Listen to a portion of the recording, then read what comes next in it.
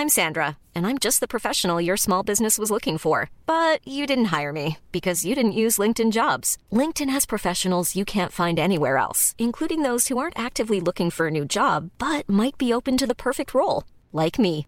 In a given month, over 70% of LinkedIn users don't visit other leading job sites. So if you're not looking on LinkedIn, you'll miss out on great candidates like Sandra. Start hiring professionals like a professional. Post your free job on linkedin.com/people today. Mom deserves the best, and there's no better place to shop for Mother's Day than Whole Foods Market. They're your destination for unbeatable savings, from premium gifts to show-stopping flowers and irresistible desserts. Start by saving 33% with Prime on all body care and candles. Then get a 15-stem bunch of tulips for just $9.99 each with Prime. Round out Mom's menu with festive rosé, irresistible berry chantilly cake, and more special treats. Come celebrate Mother's Day at Whole Foods Market.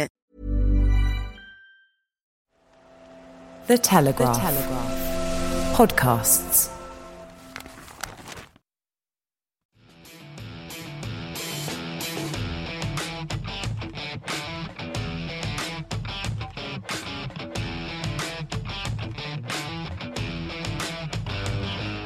Hello and welcome to Brian Moore's Full Contact with The Telegraph. We're down to the last two rounds of the Six Nations. All eyes will be on Twickenham this weekend as the old rivals England and Ireland square off, and knowing the loser relinquishes all chances of lifting the trophy at the end of the tournament. And the Irish, well, they're impressed so far. We'll be getting the verdict of the Irish Times' Liam Toland, and we'll ask him what kind of performance he's expecting from Andy Farrell's side ahead of the clash. England's preparations have been dented by injuries to Luke Cowan-Dickie and Johnny Hill, and a positive COVID test for number 8 Alex Dombrandt. However, there is a return to the squad for the open side Sam Underhill. We'll discuss if he should go straight back into the side, having completed just an hour of rugby since January. France, well, they remain on course for the Grand Slam, and next up is a trip to Cardiff on Friday night to face Wales under the lights in the Principality Stadium. We'll be looking ahead to that one and discuss what chance, if any, Wales have of doing either England or Ireland a massive favour heading into the final weekend. Elsewhere, we'll be discussing the controversial red card for Duhan van der Merwe, which could see him ruled out of Scotland's clash with Italy this weekend. And we'll be talking Doncaster and Ealing and their battle with the Premiership after they are both denied applications to be promoted from the Championship. Delighted to welcome back alongside me the former England Sevens captain, Rob Vickman. Hello, Rob. Hello, Sir Brian. Yes, exactly. Services to me, from me to myself. To be fair, I've been consistently good at that. Look, I've been seeing you since before the tournament to look at England. What have you thought of their campaign so far? Well, mixed report, I think. Seeing it firsthand, watching a bit of their warm-ups, that kind of cohesion going into it, I've really enjoyed seeing a bit of the fresh faces. I think that's one overriding factor. Many people have opinions about Marcus Smith, many of them very positive. I like the way Harry Randall's going, and I like Alex Dombrandt. My main concern is, I guess, and I don't know why I even try and do it, is trying to work out Eddie's strategy and think, right, okay, we're talking about 14 games to the World Cup. What are we seeing now that we're going to see for the big show, the big one, when it matters the most? And I still don't know that answer. Well, I tried to define, but both him and Andy Farrell saying this, and you told me in the discussion just before we came to record that chaos is a standard coaching theory, which is a strange thing because chaos as a word means to most people haphazard, without thought, and you're in a mess. It doesn't mean that, obviously. So what do you think they mean? What do you mean? What does every other coach mean? Because I know what I think, and we can discuss that. Yeah, I'd say the big word would be unstructured. So you want a point where your defence is fragmented, no one really knows what's going on. Often in rugby, you see the first three starter plays has been the thing that gives you that ascendancy into what you want to do, and then it's looking for that disconnect. The easiest way to get that is to create chaos. So do things that are completely unexpected, that nor you can necessarily prepare for, or the opponents, and who adjusts fastest to that. Because what I explained it as this: anything that's structured is analysed by the defensive teams of international countries, and they are very well organised now. Anything you can see and recognise, you can plan for. In the same way that, one of the reasons why Tom Brady is the GOAT is he's been said to be one of the best ever quarterback, to be able to see what a defence is showing and what that means, where the gaps will be. And he knows automatically, if I look there, that's covered, that will be open, this will be open. So that's what they're trying to get away from. The problem with that is, it is actually this. What you want to give is the ball carrier and all the runners off the ball carrier as many options as they can, and then they choose one last minute. Because if it's last minute, the defenders have to make a choice last minute. And if there are options, they will see there are 3 or 4 possibilities, but they can only cover one. So if they get it right, fine. If they don't, and that's what it's really about. But it's a very difficult thing to get right, because if you're making a last-minute decision as a ball carrier, all the players around you also have to adjust to that. So do I come short for an offload in the tackle? Do I hang back a bit so I can hit and time the run to clear you out if you go to ground? Do I stay where I am so I can draw a defender? Do I run deep so I get the deep pass? And so on. And of course, if you make one decision as a nearest player, everyone else has to adjust their decision. And to get that all right a lot requires, 1, a high level of fitness, 2, a high level of rugby intelligence, and 3, a lot of faith. Because just to abandon yourself to this is not easy, because it's much easier to say, right, I'm third in a pod, therefore I'm the second clearer or the first clearer, and so on. But when it works, obviously, it's much more difficult to defend. Can you do it in 14 games? Well, I think you can. The thing that really shocks me, and I keep seeing this statistic that blows my mind on it, is how few offloads there are in the game of rugby, Northern Hemisphere rugby, yes. Probably excluding France on occasion. But England against Wales, they had 6 offloads. Now, you've got to think the size of these humans we're talking about here. Massive physical presence, dominant, they win those collisions, but they're not willing to risk an offload. Just 6 of them all game. My point is, there might be more, but they're not. It doesn't appear to me that for example, the Harlequins players, one of the most effective ploys that they've used on their way up and the style is the offload, and they've been willing to look for it all the time. And yet the players, when they get England jerseys, are not doing exactly what the same as they do for the club. Now, that is part and parcel. Part of it is because international defences are better, but it's also a mindset, isn't it? Are they looking for it? Yeah, and it's a spectrum. Always a spectrum with an offload. You've got risk and reward. Where are you going to place yourself? The coach often sets a parameter within that and say, right, okay, we want to chance it. We're willing to risk those a few more. You practice it in training.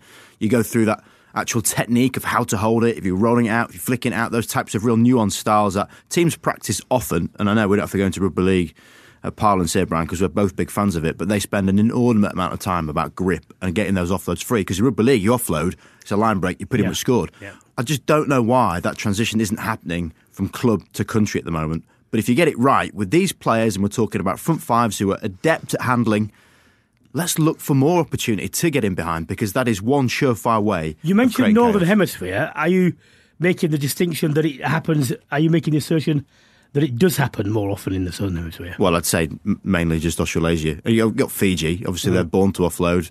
New Zealand set parameters in how they do it. They're the trendsetters for me, because they do it at the right time rather than just do it all the time. And then Australia have a willing as well. I don't think South Africa are in that bracket. Clearly we've said that before. Yeah. Look, Don Brandt being a serious doubt after catching COVID, that's not going to help the offloading, because that's one of the things he does do well. Underhill, would you instruct him to? He's only had an hour since January, but yeah, it's not had long, has he? And that is a concern. But if you want a defensive phenom, you're going to have some Underhill in your team. And the fact that Ireland are going to come hard and physical, and their intensity against the French was just almost, a different game. You're watching it sometimes going, wow, it's like they've set a whole new level of international rugby when they were going at it. And I think Underhill would step up to that. For me, he is the best defender in England. Why would you not have him in? Would you say that, and this is not for the first time, he's not a derogatory comment, would you say Ireland are more chaotic than England at the moment? Well, I had a chat with Stuart Lancaster post the success of Ireland against the All Blacks, and he said what's really pleasing him, clearly, is that they're playing very much a Leinster model. They've got a massive cohort of the Leinster players in it. But here's another one that creates that chaos, but with a degree of structure and understanding. And when you watch Leinster play, they can really up the gears, but still stay in complete control of situations. And that's what's really working well for Ireland. They have very similar transitional plays. They have very similar front foot plays, but they've got it right across the board. And I think that they're looking spectacular. I think England are cautious of that, but also happy the fact that Porter is out as well. I think he's a big player for them. Let's discuss Manu Tuilagi, because I haven't seen you since the tournament started. He missed this game last weekend. He's going to miss this one. Where do you stand on the Tuilagi debate? I made my view clear and just said, look, let him play a lot of games for his club before you even consider him again, because you just cannot base international selection on someone, and it's not his fault, on someone who so regularly has to withdraw late. It just messes everything up. So I would say, look, Manu, we really do want you here, but you've got to show some longevity in club. I think the days of Manu Tuilagi starting for England and spearheading a campaign have gone. Yeah. I think if he's going to impact, it would be that, an impact, and he'd come on for 20 minutes. Might even come on for 2 splits, and get him in a position where he's going to really destroy people, because he's that frightening as a prospect. And having played against him when he was coming up, you just can't even comprehend his power. Yeah. And that's something that genetically we just do not have in England. He is phenomenal, but realistically hasn't got that longevity. He's 30, he's missed 79 international games from being injured. 79? 79 games where he could have been available. Cool.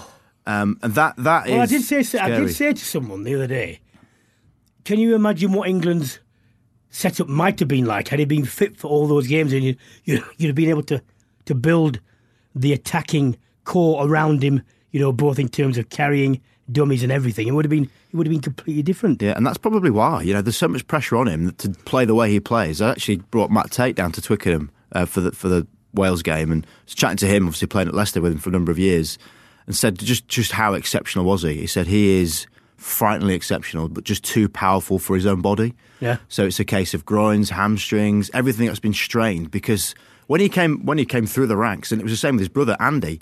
Andy was 89 kilograms at 18, and then suddenly got 118 kilograms when he was 21. And that increment, that massive change on your system, it just means there's too much stress on your joints. And obviously not a physio, I don't know this, but you'd think for all Manu does and for all the effort he puts in, training and games, it's just too much for him. This is one of the things that you can build your musculature up. You can't do anything about your tendons and your skeletal system, can you? No, and they've got to take, and one of the things, which is a definite physiological plus, is the bone density of especially Pacific Island players is completely different to, say, European. They are much bigger built. They just are. And when you feel that when you go into contacts. Yeah, well, and skeletally, we had a guy called Mark Odajobi, he used to play for Wasps, got brought into the Sevens. Again, very similar, just an absolute freak of an athlete. He could just walk into a gym, completely stone cold, pick up 230 kilograms on a deadlift and just rep it for fun. He was so strong. And one of the things he kept doing was breaking his feet. Because when he went to sidestep, the force going through his feet was so strong that his bone density was then called into question, because he's that powerful. I know we're talking around it here, but I do think, the underlying issue is, longer term, I don't think you can plan for Manu Tuilagi spearheading as a 12.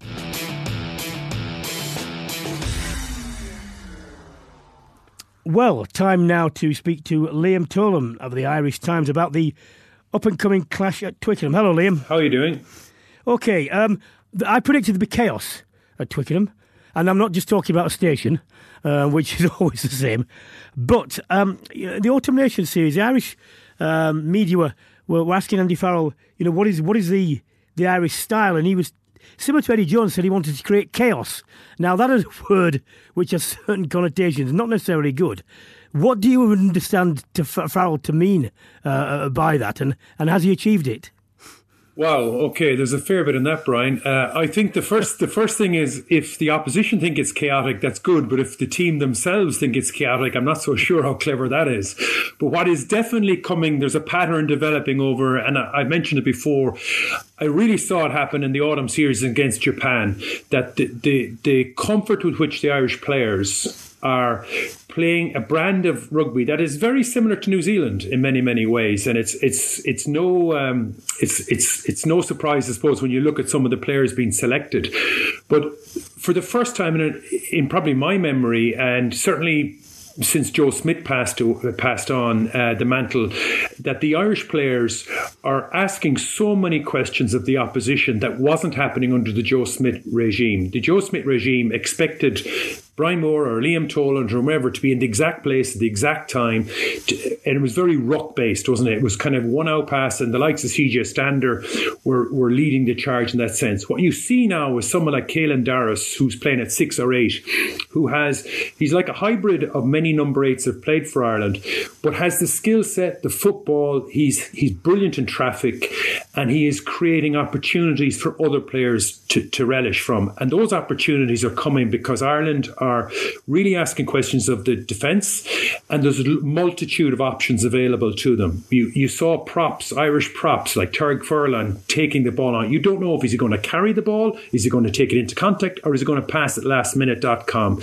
And there's an awful lot within what Ireland are trying to do. I don't think it's chaotic. I think it's maybe after a certain amount of phases, it's eyes up stuff. But at this point in time, if an Irish player gets into heavy traffic, if they throw the ball left or right without even looking, there's a fair chance there's an Irish player who's going to run onto that ball with menace. And that's not chaos to me. And I look at the England side, and one of the things I pick out of the England side, the side that started against Wales, the entire pack was drawn from 8 different rugby clubs. And you look at the entire pack and you go, well, these guys are good players.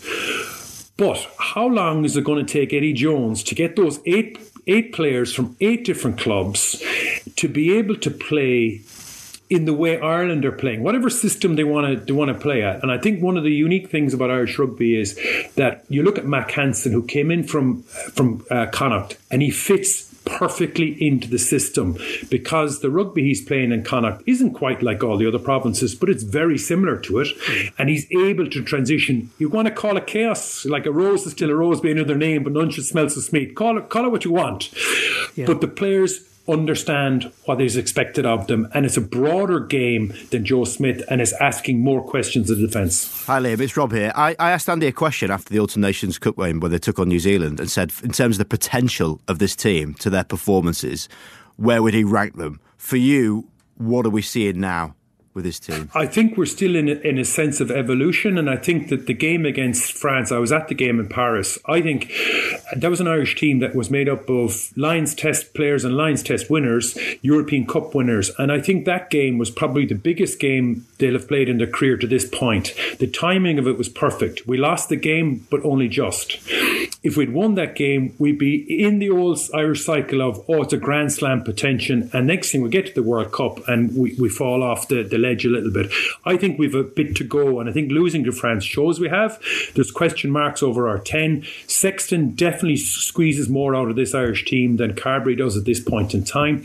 And the big question for me is when we play against the power sides, and I'm not so sure England qualify as a power side. France do, South Africa do, and it looks like we might be playing one of those in the if we get through to the playoffs in the World Cup.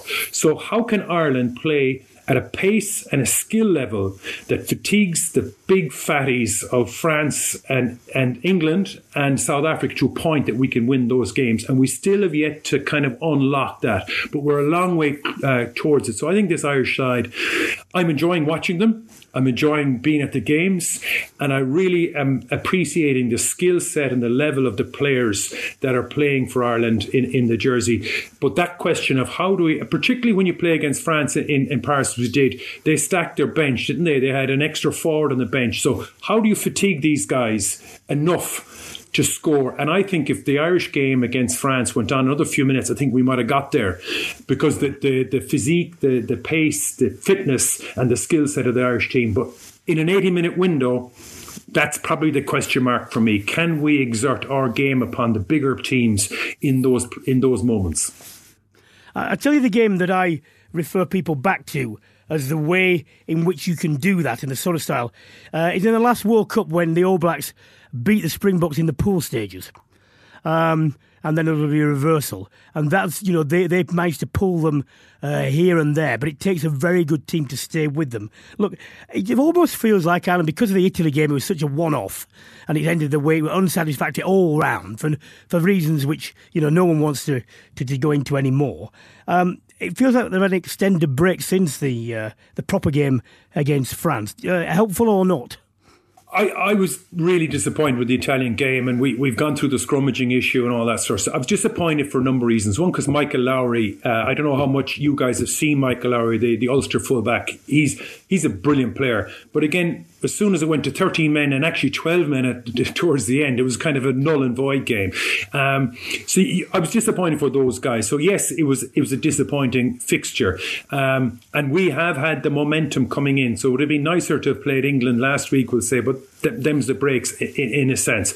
When you compare Ireland against Wales and England against Wales, and you look at no stage in Dublin did I feel that Wales were even going to contribute to the fixture, and then you see how much England struggled. I'm really confused about what England are trying to do, how they're trying to achieve, what their game plan, and it's chaos. It's like chaos. That's what it is. Yeah, but see, that's different chaos. That's the coach isn't instilling that chaos. That's actual chaos. You know, that's like the roundabout in the Champs Elysees. You know, and the Arc de Triomphe. That's chaos. Are you expecting anything different selection-wise from Ireland or not? I suppose I might be in my bonnet a little bit about Ian Henderson, the role. I think that I don't think there's a doubt Sexton's going to start. You know, I'll be very surprised if he doesn't.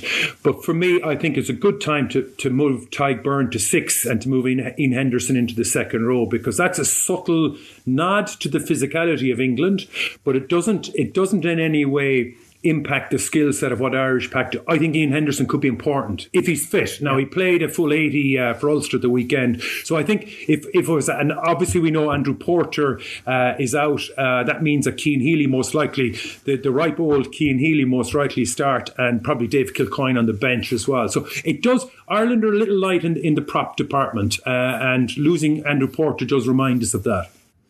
Well, I hate to pick up on the word ripe old there, Liam, but there's a big event happening on Friday as well. There's England versus Ireland, Legends game at the Stoop.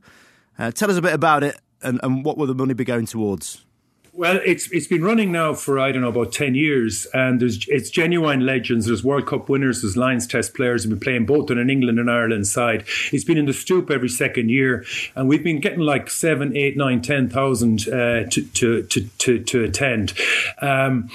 The game itself, if you can remember a couple of years back when poor Anthony Foley, a really good pal of ours, passed away, there was a massive night in the RDS that we celebrated his loss, untimely loss, as you can imagine, a great legend. This time round, Gary Halpin is the forefront, because Gary and you'd have played with and against him probably, Brian, would you? Yeah, I know Gary. Yep. Yeah, and Gary was taken from us really, really surprisingly last year. So it's kind of, he's the lead name. And again, all the legends, Shane Byrne, Mike Tyndall, etc., from both sets of sides are going to play. And it's on in the Stoop this Friday evening at 7:40. What time does it kick off? 7:45, yeah. So it's been great, and the Stoop is a wonderful, wonderful location. There's drinks and the usual crack afterwards in the bar, but like there's lots and lots of legends togging out, and there's a whole new genre of player coming in this year. So Billy Holland, who's just retired, he's togging out. Chris Henry's. I was going to say, well, isn't there a safety issue here? People who've just retired. You could have people like me on the other end of it. That's it. Well, my selection was never guaranteed, but it's less guaranteed now at this stage. I'm definitely moving down the food chain, but it's great. And do you know what, Brian?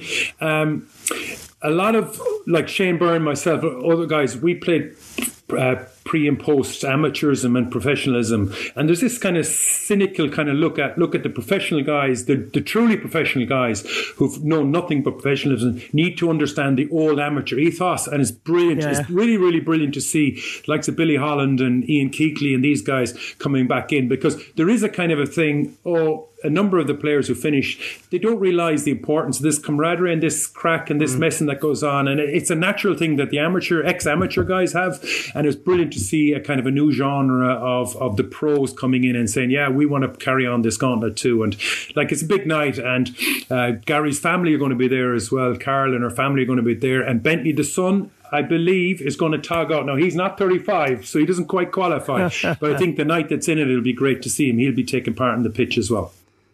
Well, let's hope everyone turns out for that great cause. It will be a great game and a great crack for all involved, I'm sure. Let's hope there are no injuries. There'll be some details in the programme notes about that. You can buy tickets online. You'll be able to turn up on the night as well. Let's see if we can get near 10,000. It'd be really nice, wouldn't it?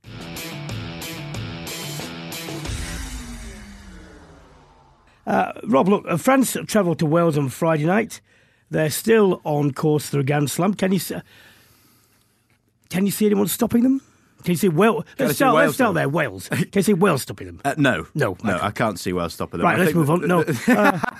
They're talking about a French team where normally you'd always have to be like, well, they're playing away. You're not quite sure if they're going to do what they can do at home. Well, that's one of the most impressive things about them, isn't it? They've stopped all that nonsense. They've stopped it. And you start looking through the team sheets and looking at a bit of an analysis of who's gone well, and you just can't stop naming names. There's obviously the God level, the tier level we're talking about, Antomac and Dupont, where they're writing their own celebrated history as they're going. But then you've got the younger players coming through, people like Woki and Ficou is one of the older statesmen, but still leading. Villiers constantly working through them. Dante, you've got these really solid people like Olivon, Aldrit. Just really, really solid, good international players. Yeah, I'm really excited by the French, and I normally would always say the one word I associate with the French is frustrating. Yeah. But now it's exciting. Yeah. They really are setting a precedence, and it's up for the rest of the teams to take a note, because they are the form team in the world right now. Well, Wales have got Josh Navidi back, and let's be fair to Wales. I don't like to be, but we have to be. Let's be fair to Wales.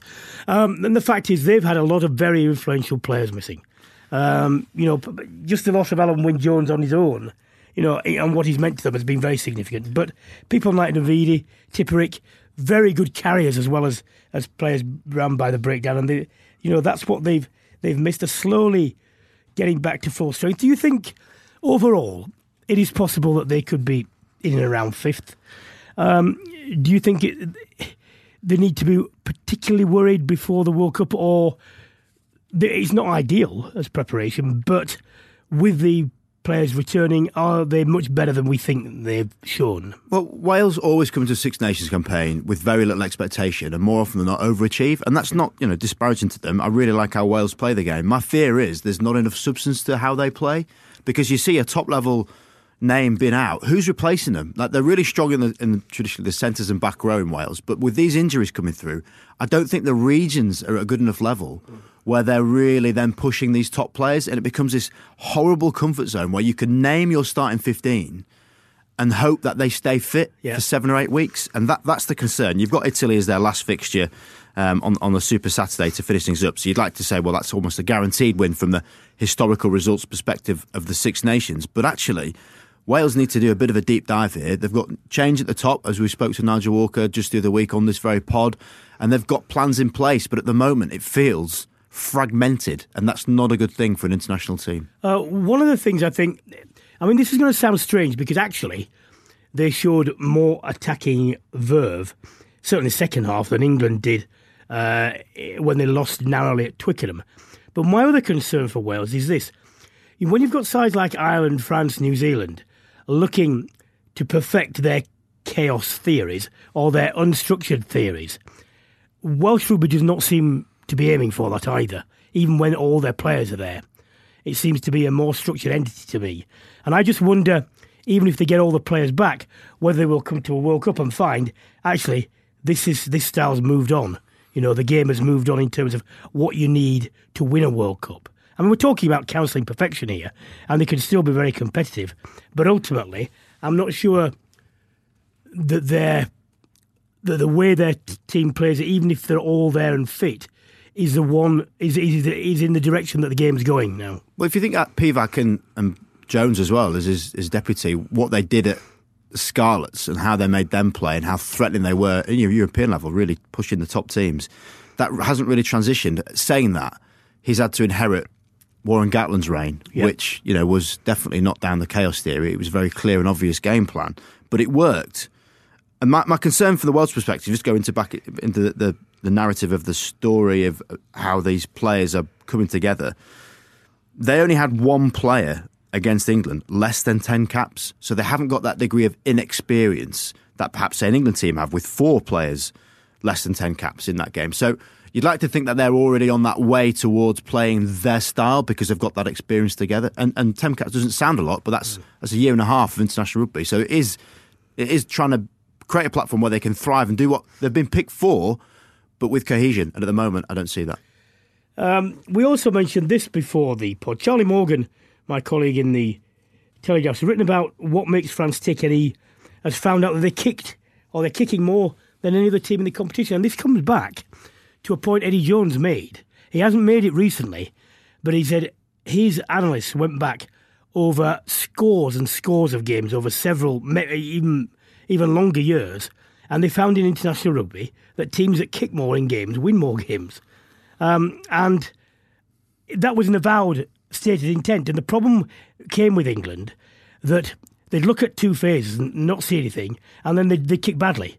And you can't do that. You've got to kick well. But it is not just a case of kicking. The chaos theory and all these things has to fit in around that. And I'm not surprised about that, because that's what Jones found. It's just interesting that Eddie's not mentioned it for a while, and France have kept completely quiet about this.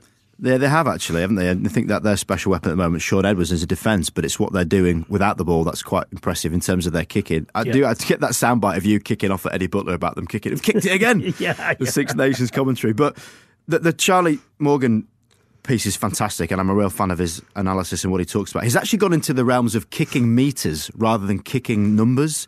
So a kicking metre might be more of like a long kick downfield, or they'll double down on the kicks, not necessarily the box kick, which counts as a kick, but may only go 15, 20 metres. And they're way ahead. They're over 3,000 metres kicked. England are fourth, 2,100. So way down on the kicking metres. And what he's basically suggested, and I do recommend everyone to read it because it's a fantastic way of just looking at a game differently, they don't mess about in their own half. They'll kick long and then back that, typically Sean Edwards' defence, that then makes them transition to attack. Their point of difference at the moment is what they're doing with the ball in the opponent's third. And that is what's really hard, which ties in to what this themed pod is of chaos, because you cannot defend how they play in those final stages of the game. Well, and also mentioned game Scotland away to Italy with their travails. I mean, it wasn't their fault. It was a player's fault for getting a red card and what have you. But the game, when it goes down to 12 men, that's not a contest, and that's not what we want. And true, that's not what they want. Scotland have been disappointing. They've been beaten up front for 60 minutes in the last four games. But they could be that well without doing Van der Merwe now.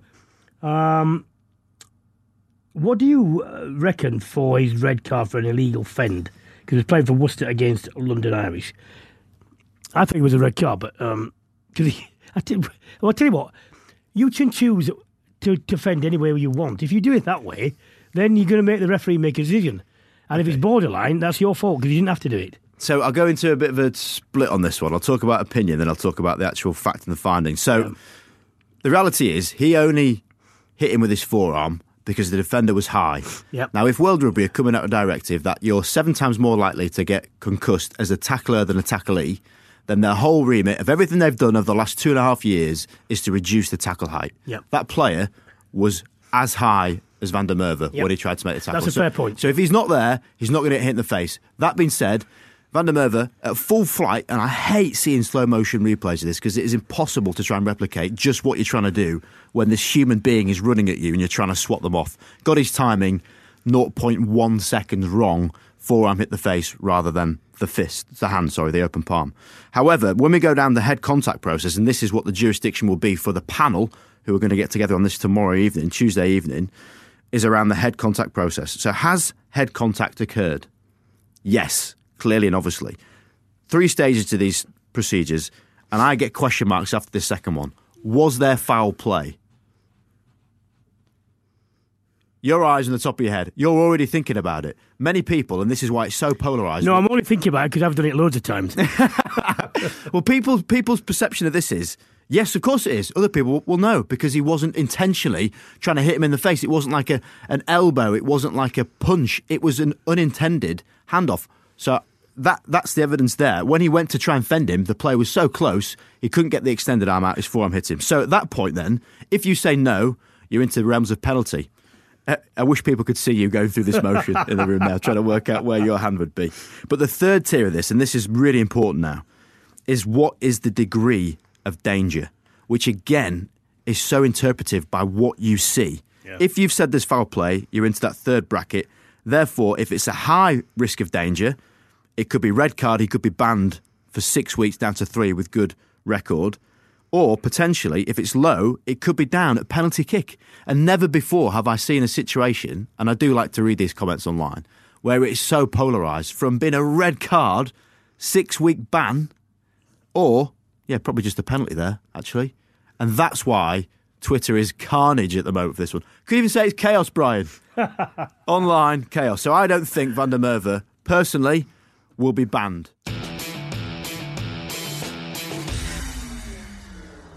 Let's go on to another controversial subject. Championship leaders Doncaster will be appealing the decision made by the RFU to deny them a chance to be promoted to the Premiership next season. The ground currently holds 5,183. I don't know how they work. I was going to say, that's very specific. But they need 10,001, I don't know, 10,001, to be accepted into the Premiership. They said they're confident of getting the ground up to speed in time. Now, my views on all this is one of the biggest problems of English rugby is the Championship is a mess. It is not consistent. You've got 2 or 3 teams who want to go up and might just about, and it is not certain, in my opinion, have the wherewithal to do that. Then you've got a raft of teams like my old club Nottingham who just want to be semi-pro and stay there.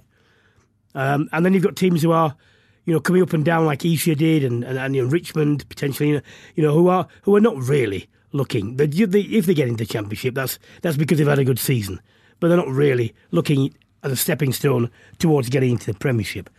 And coming out of that is just a mess. So you're not getting the consistency of fixtures. You've got the team that obviously used to come down, and I've been an advocate of ring fencing the Premiership in a specific way, and saying you don't drop someone and promote someone every year. You do it on a more structured basis, which gives clubs time to plan.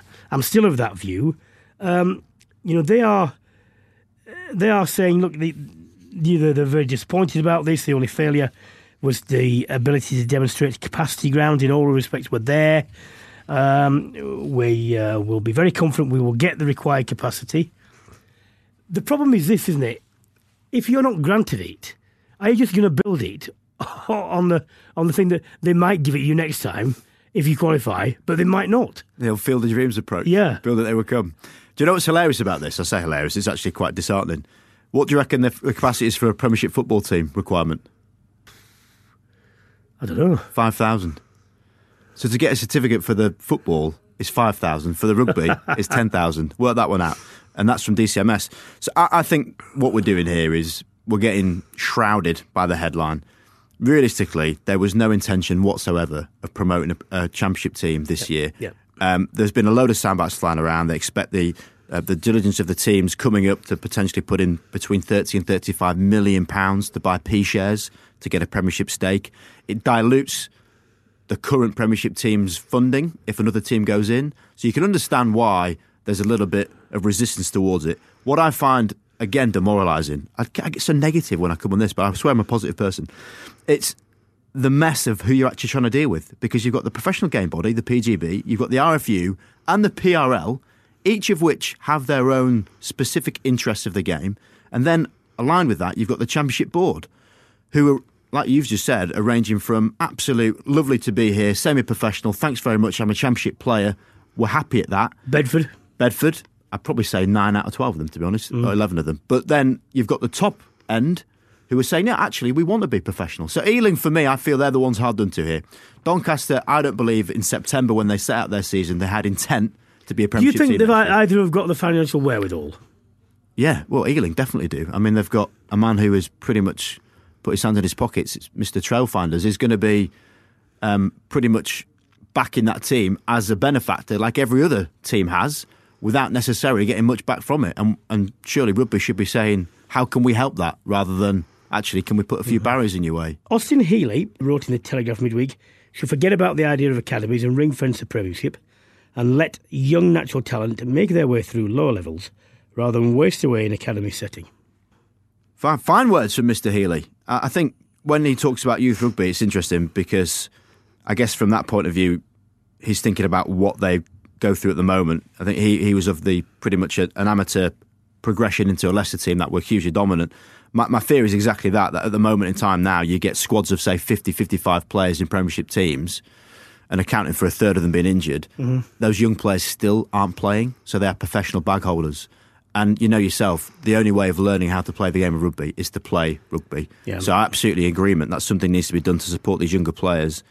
ring fencing, I get as well. I think people start losing the romance of these dead rubber games, or the focus around it not being intense enough at the bottom end of the table compared to the top. But if you make the top side of the draw so appealing that teams are fighting for position, as we've got at the moment with the top 4 in the Premiership, then there isn't much looking down to what the other teams are going. And I think that's also to bear in mind. I have to fundamentally agree with Austin Healey. My kind of rewritten model on this is to align it with universities. So Bucks at the moment have a very strong programme. And from that, you could create a 7s, women's and 15s pathway from the age of 18 to 22, at the end of which every single one of them will have a degree, which is very South African in what they do. But how good is that to champion? Not only are we going to progress your rugby, we'll give you something to fall back on at the back end of your finishing. Well, that's all we have time for this week on Brian Moore's Full Contact with the Telegraph. Thank you very much to my co-host Rob Vickerman and to my guest Liam Toland for joining me. I'll be back next week to recap what should be a seismic game at Twickenham. England have won 3 out of the last 4, but you would say Ireland are probably favourites going into this one.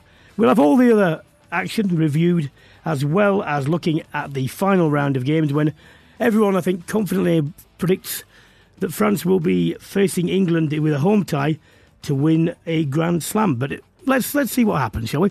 Until then, goodbye.